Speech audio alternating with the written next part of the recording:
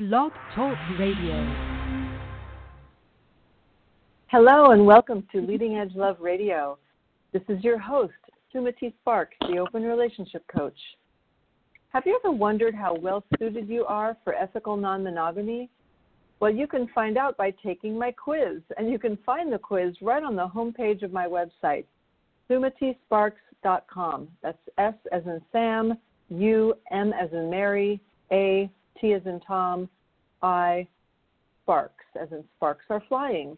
And when you request the quiz, you'll be automatically added to my mailing list, and you'll be the first to learn about my virtual events and to receive occasional helpful tidbits of advice and information to add more love and passion into your life.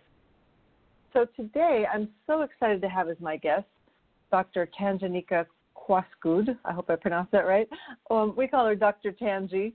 She's a clinical sexologist, a sexual health educator, and a surrogate partner therapy facilitator. She's the founder and principal of Texas Sexual Health in North Texas. She is board certified by the American College of Sexologists, is a member of the World Association on Sexual Health, and an ambassador of the American Sexual Health Association. Her media presence and sexual health contributions to publications span all over the world. Welcome to the show, Dr. Tangi. Thank you so much, Sumati, and I am very, very excited to be here. Thanks for the invitation and for the opportunity to share space with you. Yeah, so glad to have you. So you're originally from Puerto Rico, and you've got quite the academic background. So I'm really interested to learn, how does a nice Puerto Rican girl like you become a sexologist and a sex surrogate? Tell me a little bit about your story. Right. Well, that is a very interesting story. And yes, a nice Puerto Rican Hispanic girl who ended up in the field of sex. I before was working in the field of higher education. However, since very early on, I had a precocious development. So I went into puberty really, really early at age 5. Mm-hmm. And so I think I matured faster than other kids because obviously my body not only was maturing, but also my mind and my hormones and everything else. So for as long as I can remember, I have lived in this body that I hold now. And I think that probably set me in motion to become more interested in the human body and what happens as we age, as we change, and definitely mating and relationships. I was very interested in reproductive biology and started reading and learning myself through books because having come or been raised in the Hispanic culture in a very traditional household with grandparents, not even parents, around, the messages around sex were very sheltered, almost non-existent, unless it was just table talk or just the social interactions that you would have with your peers. So not a whole lot of sex education. So I was very, very interested in the subject, and I followed my trajectory in business administration and marketing, went into higher education. However, I always had this feeling inside of me that I really loved sexology, but didn't know that there was such a field and didn't know how to get there. Right. So fast forward that, and I went to do my first doctorate degree. I do have 2, and I said at the time, I really want to do my doctorate degree in sexology. However, I was in higher education and on a different track, and I just followed the track and went into a doctoral program for business administration and international business. And then I got married, I got divorced, and I decided if I am going to do this, I am going to do this now. I really want to go into the field of sexology. I started writing for magazines and publications about sexual health. People started asking me questions, and I found out that I knew a lot, but I didn't know how to treat people. I didn't know how to contribute to people's sexual well-being in a meaningful way, at least through treatment. So I was as good as Google at the time. I had a lot of information, but not training to really impact people therapeutically. So I decided to go back and go to San Francisco, go back to school, do another doctorate degree, which sounded crazy at the time and still does. But I have never been happier. That's how I ended up as a clinical sexologist. Well, thank you. So, yeah, that's really interesting that you reached puberty at 5 years old. That I've never heard of that before. Would I be prying if I asked if you had a medical condition, or does that just happen for some people? No, you are not prying. Actually, that story, you can find it on the internet. Some of the one of the networks interviewed me for that a few years ago. So it just happened. Back then in Puerto Rico, apparently there was a cohort of girls who were reaching puberty really, really early. I didn't know about anybody else necessarily who reached puberty as early as I did.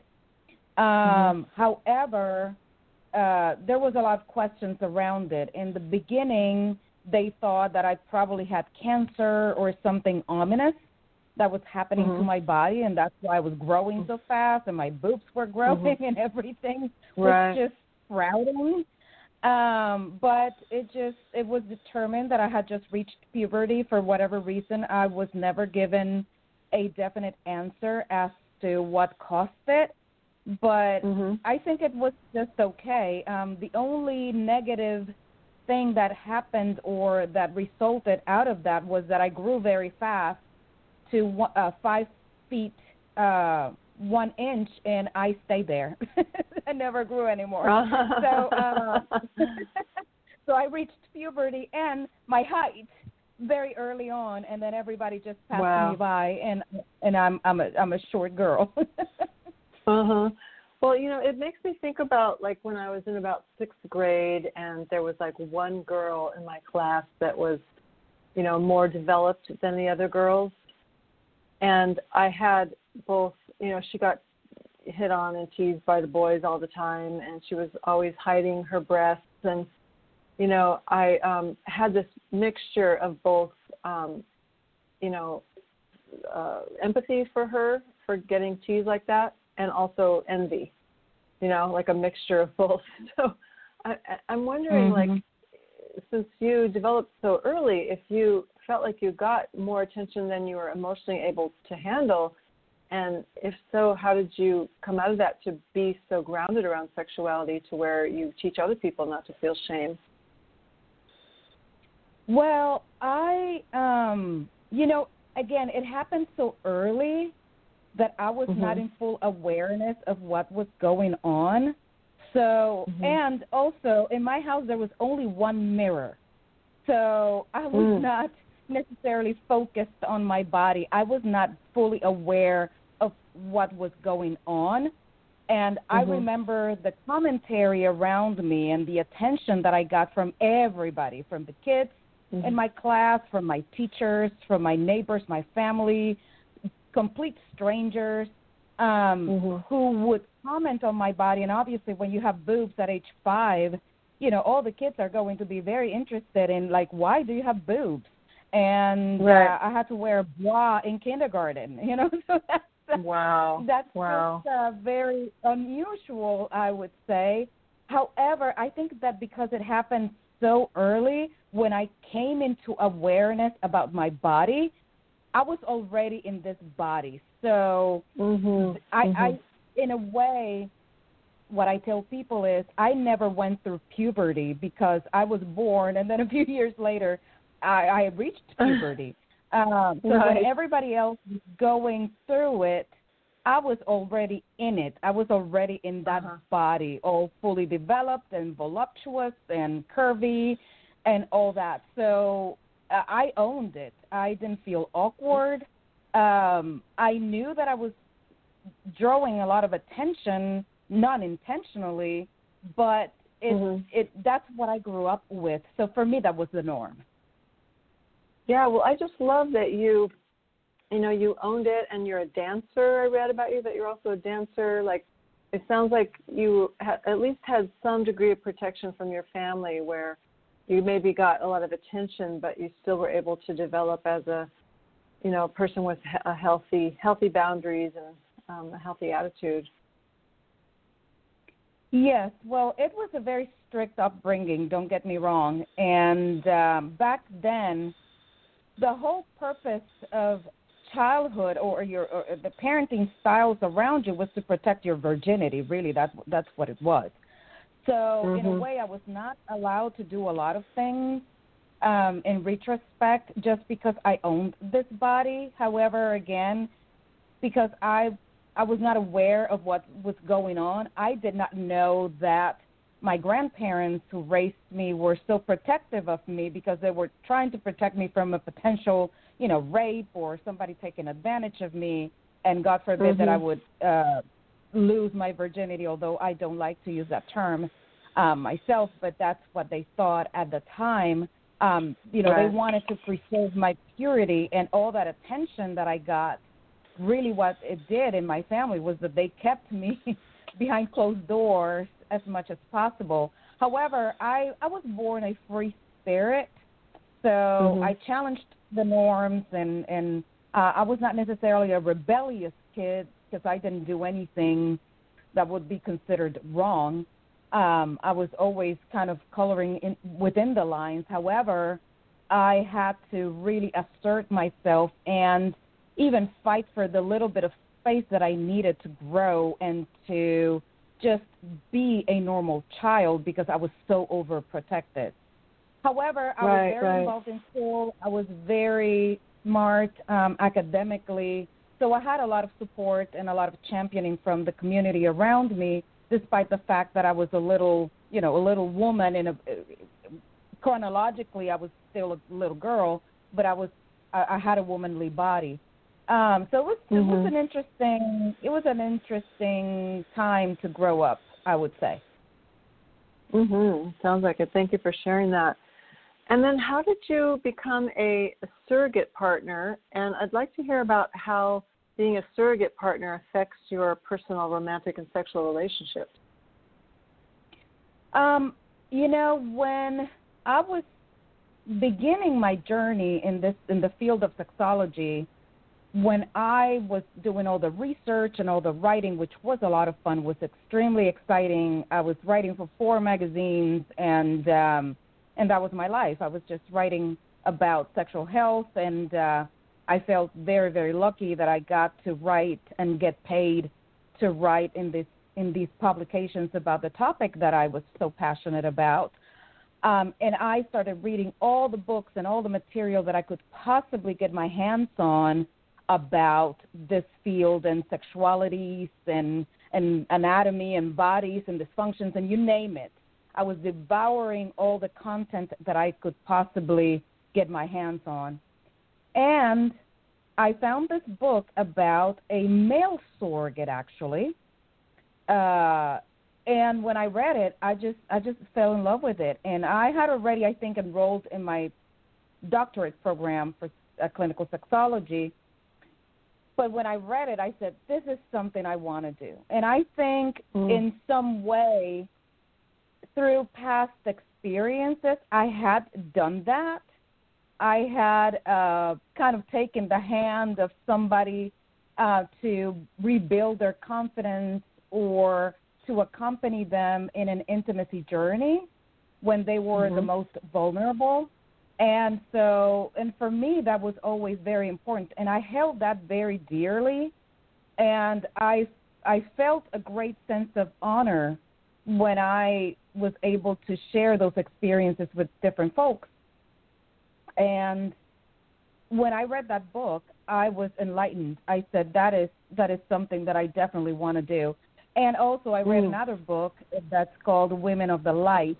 And it is a beautiful book about different women, and in different situations, they have been in that space with somebody kind of holding their hand as that person makes their erotic and intimacy journey. So I thought I want to do that. I want to be able to work with people in that way and touch them so intimately and go to that space where nobody gets to go.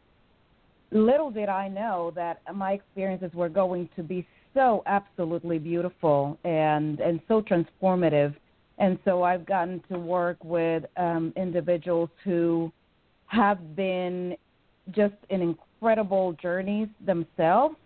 And I consider myself to just be a, short-term companion in that journey, but they are able to jumpstart their lives and the rest of their lives and then go on and have healthy relationships, get married, get over trauma, body issues, and all kinds of things because of the little short time that I spent with them. So it is just very beautiful work. I can only imagine how wonderful that must be to really make a difference in people's lives like that. And how does being a surrogate partner affect your own personal romantic sexual relationships? Well, the first thing that I think people don't realize is that when you're a surrogate partner therapist, it is a therapeutic process that it's very, scheduled and it has a methodology. It is a drawn-out process. People, think we're going into the relationship and we're just going to have sex all the time with the clients, and that's definitely not what happens. So that's the first thing, the first myth that we have to dispel, I think, as surrogate partners in the community is the fact that that's not what we do with our time. For instance, I have been working with this individual for 2 years now, and we have never had sex. And it's all been about rebuilding that trust that he lost a long time ago, teaching him about bodies and body functions and getting him used to touch. I mean, all kinds of skills that we teach and model in those relationships that just last a short while. With this individual, it's lasted for a while longer because of the very complex issues that he came with within the relationship. However, that's the first thing to understand. But secondly, that, I cannot make an excuse for that. That was my choice, and whoever wants to be my companion in life has to understand that that's what it is. And if somebody's not prepared and if somebody's not self-confident enough, they just can't join me in this journey. So I was, since I started this field, even as a clinical sexologist, I have always been very clear in the fact that whoever comes across needs to be very self-assured, because I don't have the intent or the time or the energy to, teach them the ropes and reassure them on something that they feel that, they're lacking confidence or attention from me or something like that because of what I do. And I've worked very, very hard to be who I am, and I'm not going to change it for anybody. So, I haven't found it necessarily, that part I haven't found that is necessarily a challenge. Now, being a sexologist in general, obviously you always get the, because of the word sex in it, people who are just having misjudgments about what we are, or people who, in the dating scene, people who are like, oh, are you going to be judging me? Are you going to be like, grading my sex skills? And and that's definitely not what happens either, because you don't want to take your work to the bedroom. Right. Well, thank you for sharing that. And I was curious that you said you've done some postdoctorate studies in neuroscience, and I'm curious how that's added to your understanding of human sexuality. Oh, a whole lot. Oh, my goodness. So for me, I think I have three loves in my life. Obviously, the number one is sex, and number two is the brain and how the brain works and how the brain is really the conductor of everything that we do in life. And number three is politics, but we're not going to talk about that now.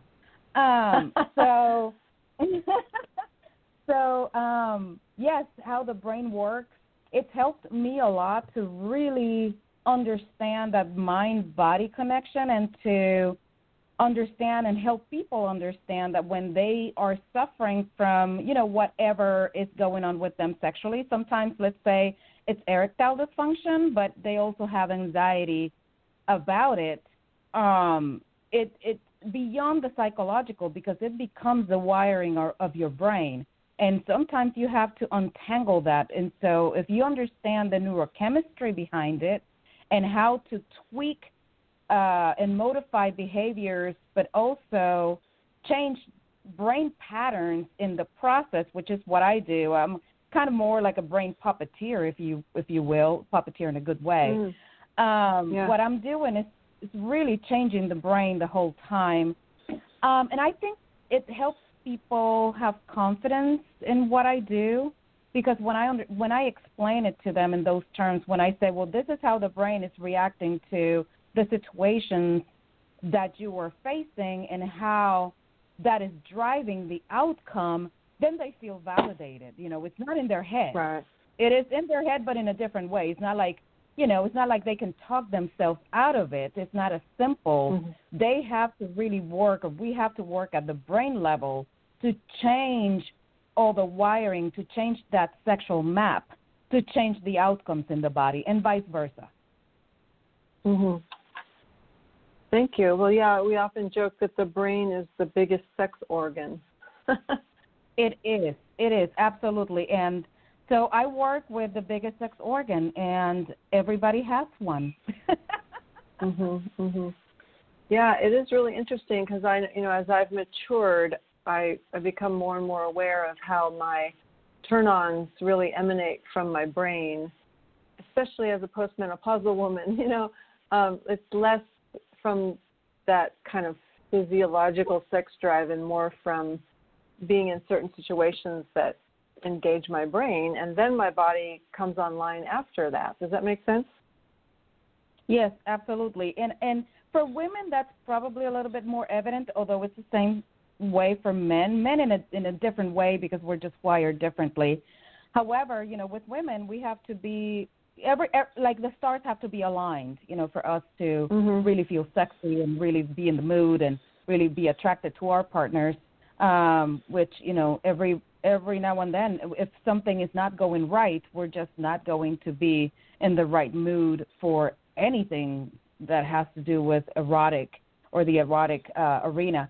So and for men it's a little different because they can kind of get themselves there physically, but for us it's a little harder. So we have to really engage the mind, and our brains have to have the clear path for us to be able to connect sexually and enjoy the experience. Right. So I had this client session today, and I'd like to just kind of ask you about this with your neuroscience background. So they had been swingers, and as often happens with swingers is they say they're just going to have sex recreationally and not get involved with anybody, but then sooner or later one of them falls in love with one of their play partners.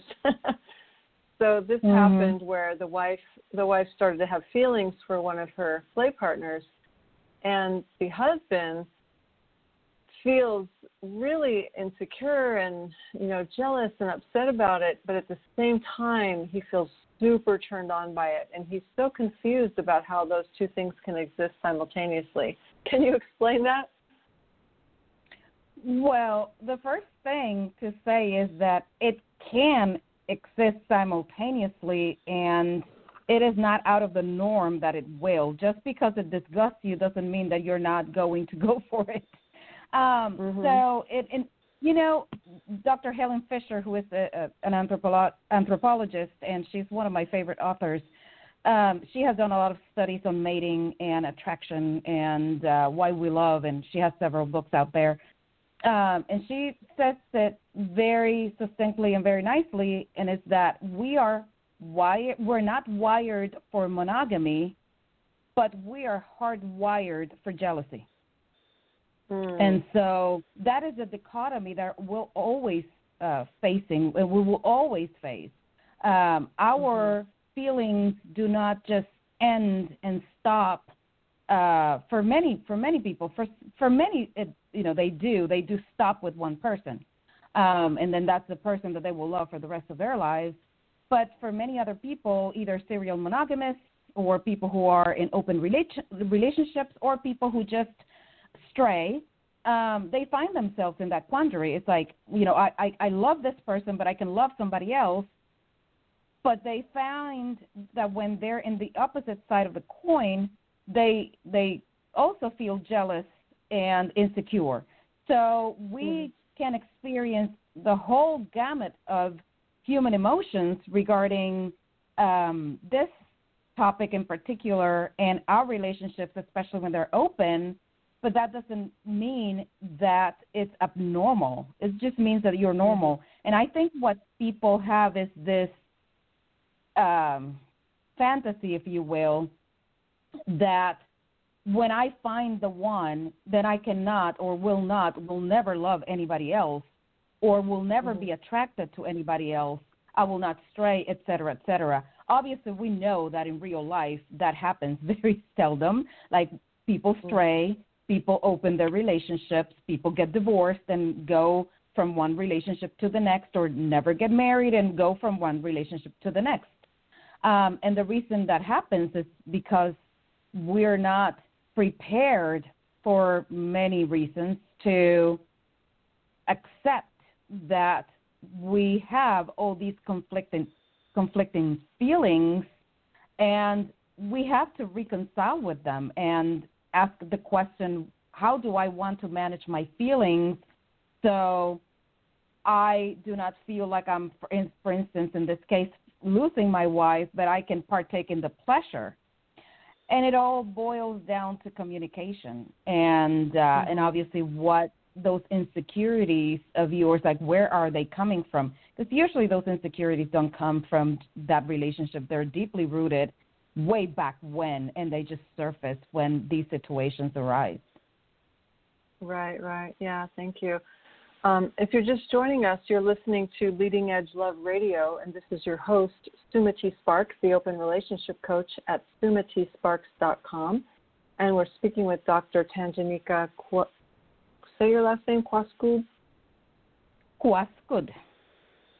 Cuascud, also known as Dr. Tangi. And we're talking about all things human sexuality, open relationships, non-monogamy, neuroscience, you name it. Dr. Tangi is kind of like the Google of human sexuality. So I invite you to call in and ask her any questions that you might have. And you can call the number 657-383-1132. And you'll be put on hold, and we'll go ahead and take your call when we have a pause. So don't worry, you won't be interrupting us. Again, that's 657-383-1132. I was talking to this man who's in his late 50s and about non-monogamy. And he was saying, that he just can't imagine living that way. And I said, have you been monogamous your whole life? And he goes, well, not when I was married in my 20s. We were partying all the time. And, yeah, of course, I was fooling around. I said, but then, like, when you got into your 30s, you've been monogamous since then? He goes, well, no, I've cheated a few times. I said, okay, so you're not monogamous then. So there's this programming that we have in our cultures where we think that we're being monogamous, but we're really not. And then I think there's some extra shame because you have this belief that you are monogamous, but you're acting out in a hidden way. So I don't know, like, can you speak to that people aren't owning that they don't really want to be monogamous, but they just want to fit into the culture or something? Can you speak to that? Yes, absolutely. Well, I've heard that a lot too. People who don't want to admit that they're not monogamous. They just want to, they just want to go on with the program, and they want to keep the facade. So publicly, they want to portray themselves as, being, heads of household and family people, and we have this perfect matrimony. And behind closed doors, maybe there's a different story that only they know. I see it in my practice every day. People who have a public persona, and then obviously behind closed doors something else is happening. And I think, as you said, there is this determination to fit into the mold, even if it's by lying, even if it's by doing it without getting caught. And I've known many people who justify it as, well, I'm not hurting anybody as long as nobody else knows, or, I'm not hurting my wife, I'm not hurting my husband, whoever, if they don't know. And so they just go and do it over and over and over again. And so I think there's a lot of reasons why people would do that. I mean, I can talk about my own personal reasons. I have been in that boat before. And, you don't want to disrupt the family dynamic. You don't want to break the relationship. You don't want to break the family. However, you do not have that fulfillment within the relationship. And so some people stray and some people just constantly stray. There's another aspect, another person who is very, very dear to me, very close to me, who has been a serial cheater, if you will, has had a lot of relationships outside of his main relationship. I have proposed to him more than once, why don't you just open the relationship? Why don't you just accept the fact that you are not monogamous, and instead of playing this game in which you pretend you are, and then you have these relationships on the side, and then she catches up with you, and then there's a big fight, and there's a separation, and then a reconciliation, and this has happened over the years, over and over again. We're kind of all tired of it. Why don't you just accept the fact that you want an open relationship? You would probably be more fulfilled, and everybody will be happier. And he said to me, well, no, because then she will do it too. That's what he said. She will do it too. The minute I open the relationship, I propose, hey, let's do this, then she will have equal rights and equal access to what I am doing. And right now I have exclusive rights to this behavior. So exactly. Wouldn't that be fair? And he said, no, because then I would be giving her the message that it's okay for her to do it. So I have found that also to be true, not only in this person, but in many people that I have talked to. They don't want to admit it, not only in fear of the consequences. This is not necessarily an easy conversation to have. I recognize that. But also, they don't want to face their own insecurities when they know that the other person is equally empowered to make those kinds of choices. Well, exactly. I was in a relationship with a man that was married for 5 years. We were in a relationship for 5 years. He'd been married for many more. And they'd been practicing polyamory for decades when I met him. But, he had his married partner, and he had another really long-term partner that he'd known even longer than his wife, and he had me. So I shared him with 2 other women. And I had trouble finding another relationship that lasted longer than a month, because my boyfriends would go off into monogamy land. They'd meet somebody else and leave after a month. So my friends would sometimes say to me, are you being polyamorous these days? And I would say, I'm doing the hard part of polyamory. I'm on the end where I'm sharing my partner with 2 other women. So like they were describing being polyamorous as me having one, an additional lover.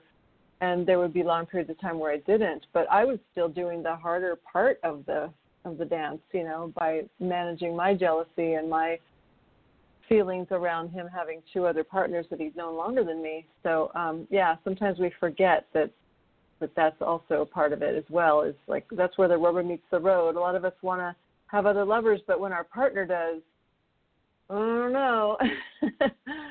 So let me ask you, It's difficult to dance that dance, I have to say. Yeah, definitely. Well, I want to ask you, with your academic background and your neuroscience background, how you understand jealousy, because you quoted somebody saying that jealousy is part of being human. So how do you teach your clients to manage those feelings and knowing that they are part of being human and knowing that we also tend toward being non-monogamous? How do we manage that? So something that I always explain is that jealousy, as we experience it in relationships, I'm not talking about possession, for instance, when we're babies, we're given a toy or something, it is very normal and natural for us to kind of hold on to it and take ownership over it. And when somebody takes it away, we cry and we have a tantrum because it doesn't feel right. It doesn't feel good. I mean, you could probably remember that feeling from when you were growing up. When you are given something, when you have a toy, you don't necessarily want to share that toy. They have to teach you to share. Sharing is not a natural de facto human behavior. The opposite is true. Once I find it, once it's mine, I can barely talk, but I say, mine. No, I don't want anybody to take it away. It's mine now. And so we become very protective over the things that we deem as ours. So that's one thing. But another thing is when we get older, jealousy is an emotion that is a secondary emotion. When we know better. When we know better, it's a secondary emotion. So jealousy usually speaks about either a void or an insecurity, something that we're missing or lacking. And so besides being, hardwired into us, usually when it manifests in relationships, it's something is in us, is deeply rooted. Something has been planted in us before that relationship started or even through that relationship that then kind of surfaces in the way of jealousy. But really what it is kind of a cry for help or a voice that it's telling us, pay attention, there's something wrong here. It's kind of like an alarm sounding off. And so many times when we feel jealous, we probably need something. So the jealousy itself is not necessarily the good, the good sign. To understand it, to really study it, to analyze it, to pause for a minute and say, wait a minute, where's this coming from? Do I feel abandoned? Do I feel like I'm second place? Do I feel like there's too much competition around me? Do I not feel worthy? Does this make me feel like my self-esteem and my self-confidence are not necessarily at an all-time high? Is this kind of putting into evidence some things that I still have to work through?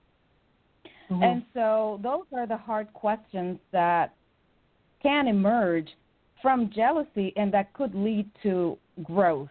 And sometimes it's just that it's signaling us that the other person is not prioritizing our needs, and if through or after a lot of work, then we need to decide, okay, is this really a good situation for me? So it's a really good warning sign, but we have to delve deeper into it. It's not just, fight and demand and just follow it and it's just a raging hot mess because I feel jealousy. What does it mean? I think that's the most important question and the one that we're called to answer whenever we feel it. Yeah, and I like how you mentioned well, I like how you said it points to something that is missing or lacking, and that something that's missing or lacking could be in the relationship where there is some responsibility of the other person, or it could be something in you that has nothing to do with the other person. It could be either of those things. Definitely. So that's what I do it with myself, and I invite people to explore, what does this mean? What is it that this is stirring up inside of you? This triggered something. Let's find what has been triggered and why, and then we can deal with the emotional aspect of feeling jealous. Jealousy is not a good feeling. It is not a good feeling. It makes you feel just out of place. It makes you feel crazy many times, angry. There's just, it's not a good feeling to have. So I think the more we pause to analyze it, the more learning we can gain from it, and then move on and manage it in a more productive way. Right. And what I gleaned from your description is that it's not our partner's responsibility to keep us from feeling jealous, because no matter what they do, they could bend over backwards and never look or talk to another person, and that's still not going to guarantee that you'll never feel it. You got to own it as your own process and your own opportunity for growth. Oh, my goodness, that is so true. I talk to people recently. I was having that conversation with somebody, and I was saying just that, it doesn't matter what this other person do or does. You will not be guaranteed not to feel how you feel, because your feelings, in this case, this person's feelings were not coming necessarily from that situation. That situation had contributed, but that situation, what it did, it had triggered the alarms on something that had happened in that person's earlier days. And so the person was making demands to change the dynamic of this open relationship, and was demanding more disclosure and was saying more honesty. But then what I told this person was, you're needing more disclosure, because I think that you're both very honest. However, you're needing more information. The other person is feeling trapped by all the information that you're needing. It's almost like being in the investigation room of an FBI, headquarters. So this other person is feeling suffocated by the need of this person for more disclosure, more information, more transparency. And I could see the yearning, and I could see the wounded child in this cry for help. And I said, this is not something that the other person can fix. This is something that you have to work with and through, because this will not get healed or cured by the other person giving you more information. And the other person can withhold information, because we're autonomous beings. And so as much as I would like for everybody to be transparent and to be, disclosing whatever, we also have the right to our own stories and to share them in whatever which way and at whatever moment we choose to, whether the other person thinks that that's right or not. And so this gets very complicated, because it's a very complex dance.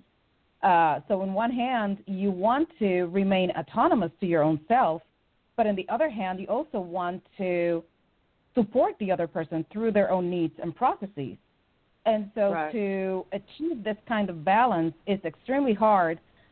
However, we do that also in monogamous relationships. So some people think that, oh, my God, I could never do that. But as you said, some people are just either coloring outside the lines every once in a while, or some people are just serial monogamous, in which they go from one relationship to the next.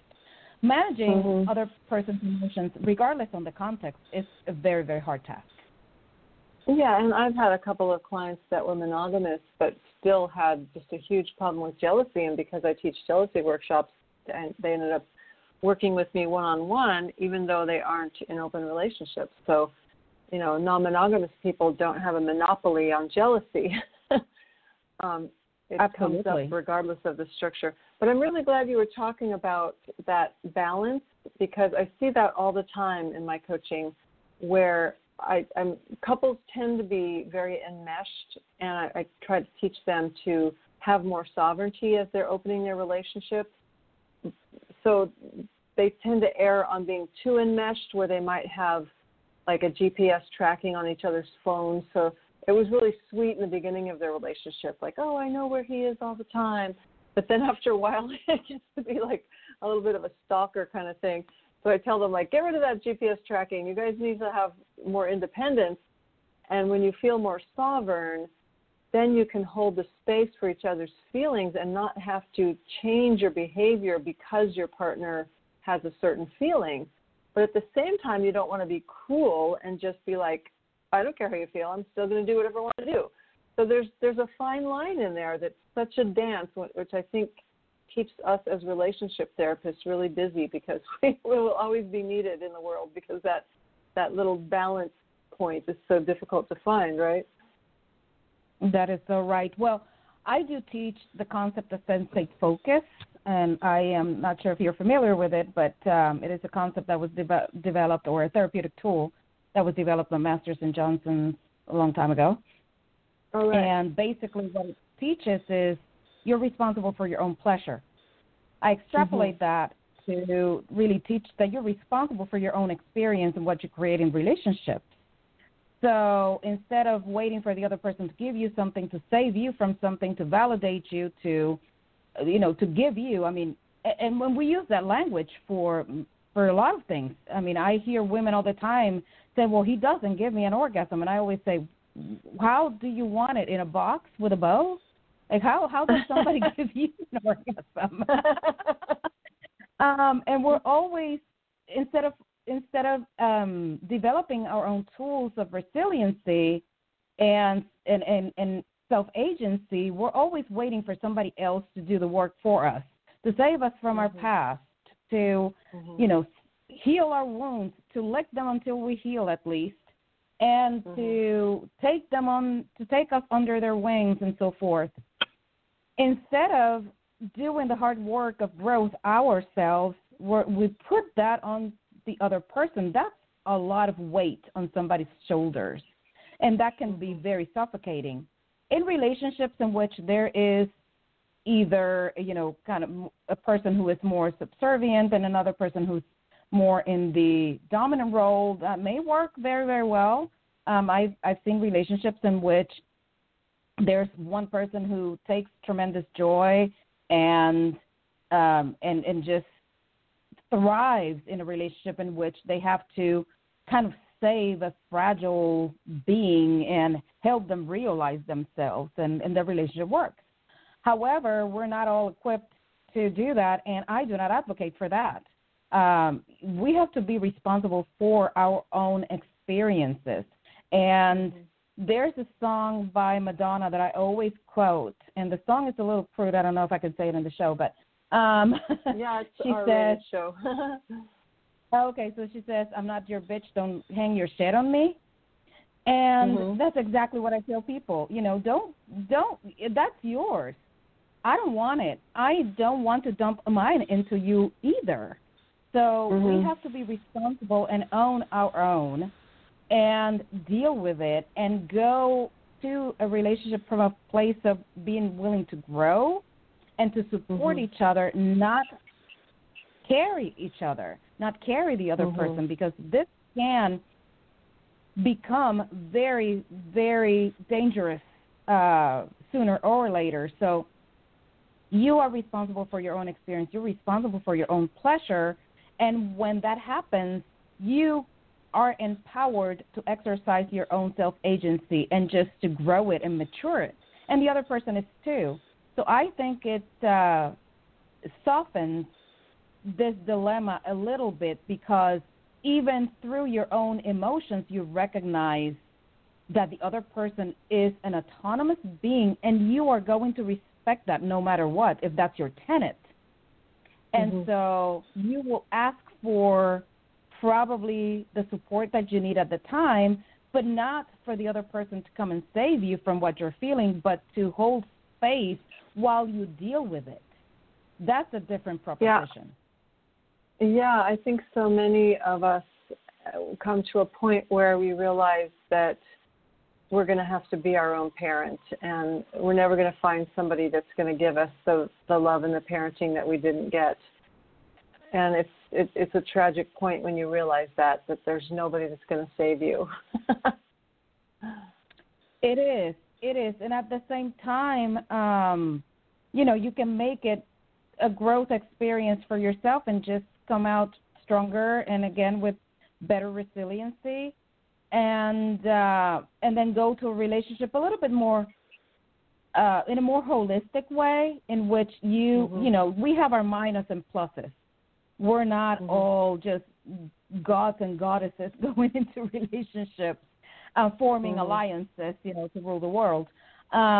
We are just flawed human beings, and we're going to have a lot of flaws going into these relationships. But at least if we have empowerment and we have self-responsibility and we tell the other person, like, I'm aware, like, your awareness is your perfection. That's what I always say. There's no perfection. Awareness is the only perfection that there is. And if you're aware, at least you can say, you know what, like, I am aware. I'm conscious about what's going on with me, and I will do my best to communicate that and to communicate my needs in a way in which they're going to be honored, not necessarily fulfilled, because not one person and not 100 people can fulfill our needs completely 100% of the time. However, I think the better we're able to know ourselves enough to be able to have the right language to communicate it and to convey it clearly to the other person, at least we can do that.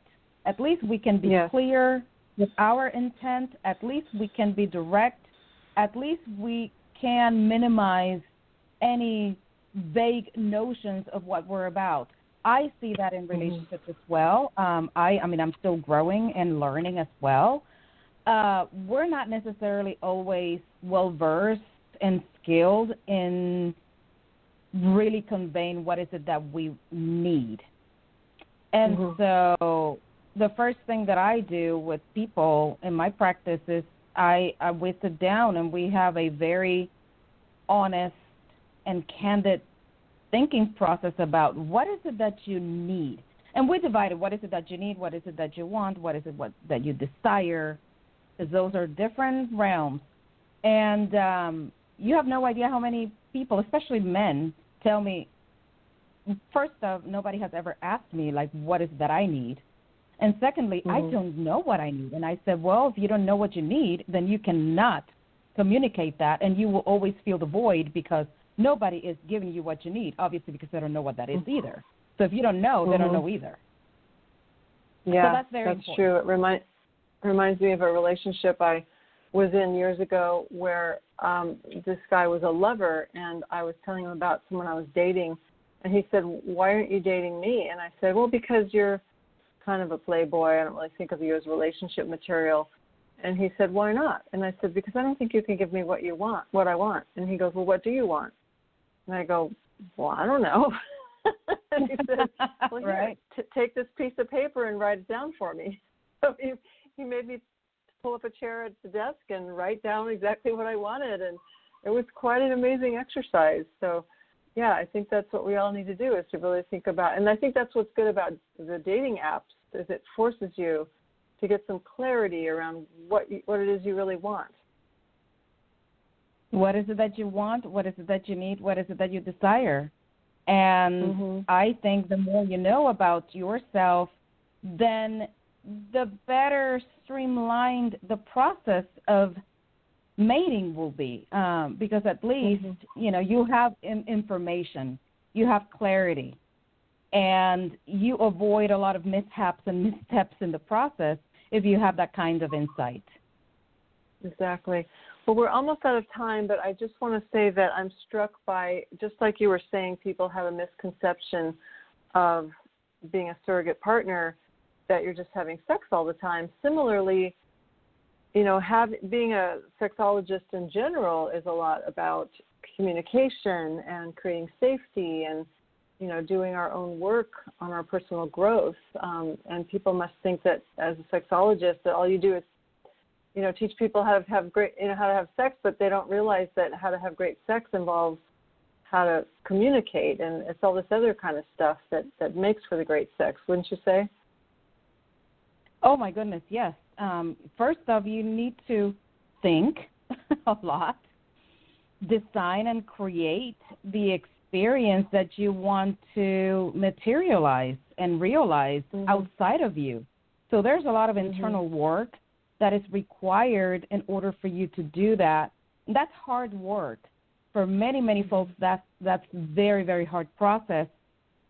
Communication is definitely the biggest flaw of them all in all kinds of relationships. I mean, when you are talking about open relationships, obviously that communication has to be spot on, and that, perfected to the best of your abilities, because you will have to be communicating and conveying messages to different people with different styles.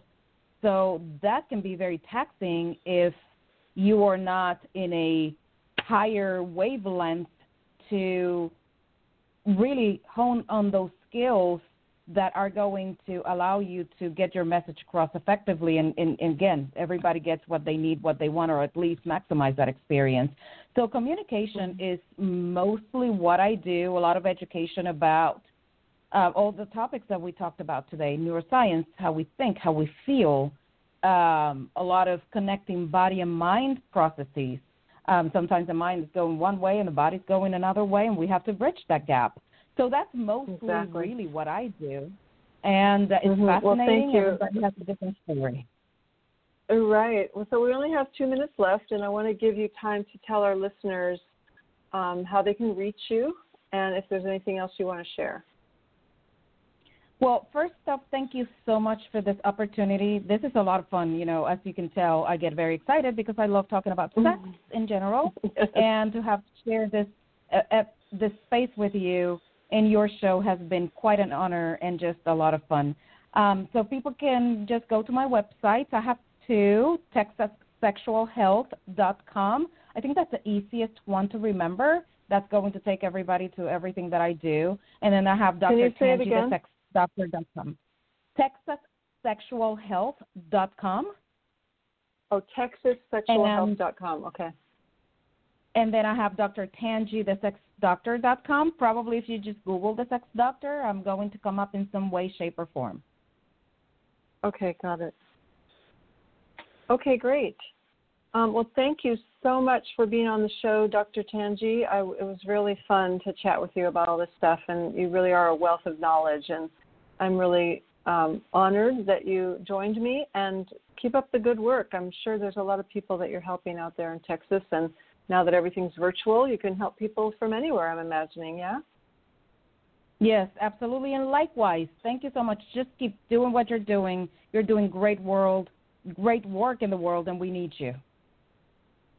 Thank you so much. Okay, we'll talk to you soon. Thank you. Good night. So thank you for listening this week. And next week, I just want to let you know that we have another fabulous guest. Her name is Eleanor O'Brien. She's the artistic director of Dance Naked Productions. So she brings sex positivity into the performance art world. She's based in Portland, Oregon. And she is just so much fun. You're going to love her. So join us next Tuesday, February 2nd at 6 p.m. Pacific time for Leading Edge Love Radio. And this has been your host, Sumati Sparks, the Open Relationship Coach at SumatiSparks.com. Good night.